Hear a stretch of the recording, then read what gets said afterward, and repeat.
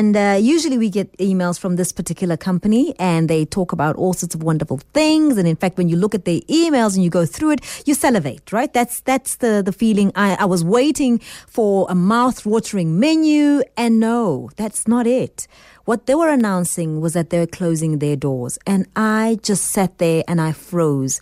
And I'm speaking about Bistro Michel. If anyone knows Bistro Michel, I'd love to hear from you, because I am very saddened by the news that they're shutting their doors. And I sort of held my breath, because it reminded me, Michel, in fact, had another restaurant not so far from here. It used to be called Auberge Michel. And when they shut their doors, I could not believe it. And then there was a PR about, no, he wants to re-envisage what he wants to do next and so on. And so when he opened Bistro Michel, all of us were just really so excited, and we thought he was onto something really interesting, a great new model. And now he's announcing that he's shutting that door. I am so saddened. Anna Trapito, thank you so much for joining me. Welcome to the show. Hello. Hi. It's sad news, isn't it? It's quite saddening. Look, I think it's terrifying, and it's part of a broader trend that all the smart restaurants in Johannesburg are really suffering. That the recession has hit all sectors of the economy, and restaurants are no exception. So what has to happen, Anna? Because nobody can question the quality of what comes out of these restaurants. So that's not the issue. The issue of service, of great food, is not at all in question.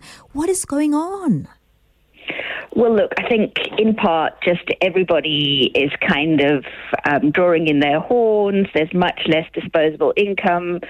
But, what's tragic, and Michel Morin at Bistro Michel is one example, and I think what everybody should remember is he's not closed till the end of the month. So if you want to have that last sentimental duck and cherry pie, you can still do it till the end of the month. But that he's not the only one. That Marc Goubert at Le Soufflet, who has been Johannesburg's Mr. Souffle. He estimates 500,000 souffles in Johannesburg alone since he arrived in the early 70s, has closed in the last month. At Andrea Bergner at The Leopard, who is our kind of great, witty, eco-friendly, that Melville, that she's also closed. That's just this month. I can tell you, Anna, I couldn't believe it. So I was hoping to go to the Leopard the other day, literally a week ago. I had been there a week prior to that. I didn't see it coming. There I was driving with a friend, and I kept saying, have we passed? Have we passed? They were full, that they were never empty. That the issue is that food costs have risen so dramatically that it doesn't matter how many bums on seats you've got. You simply can't make a profit. It's not that they weren't popular. Any of these restaurants, the economy is in a terrible state. That food costs, because of the drought, because of exchange rates, et cetera, are in a really bad way. And restaurateurs, it's a business that if they can't make money, they cannot survive. The sadness in this, for me, though, Anna, is the loss of history, of our heritage and so on. And one of the very first ones to go, which saddened me for life, was Gramadulas, which everybody knew as the place to go when you go to the Market Theatre. It just had so much heritage. It had so much of our history. There was so much there that when they shut doors, at the time, I didn't think it was going to be others coming. I just kind of thought, what's just happened? And they were obviously followed by people like Le Canard, who have been here in Sandton forever in Yonks.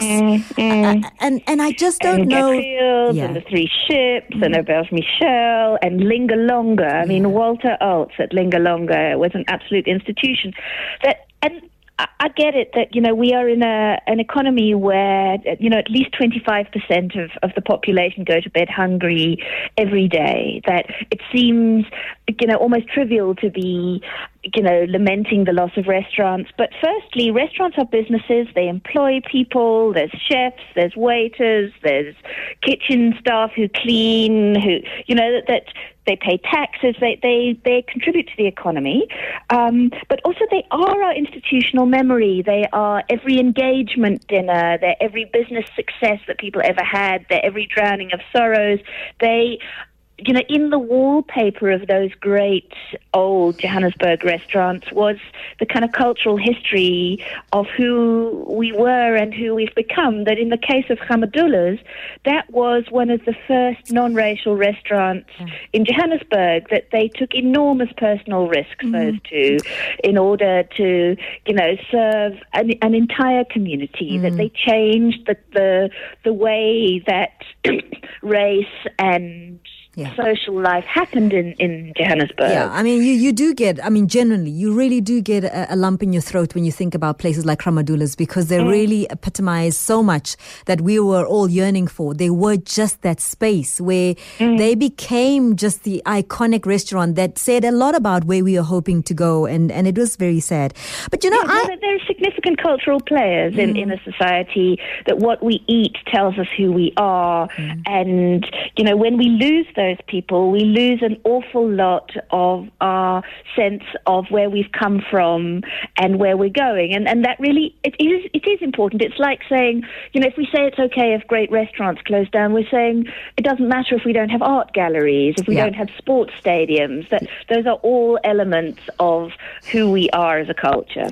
Anna, I would love to continue this conversation, and I think we need to do that next week, because I've got a very big question for you. With all of this happening, I'm still baffled at the number of other franchises coming into the country. We've seen Paul come in. He's doing very well. Or is he? We've seen other people come into the country, and this is very recent.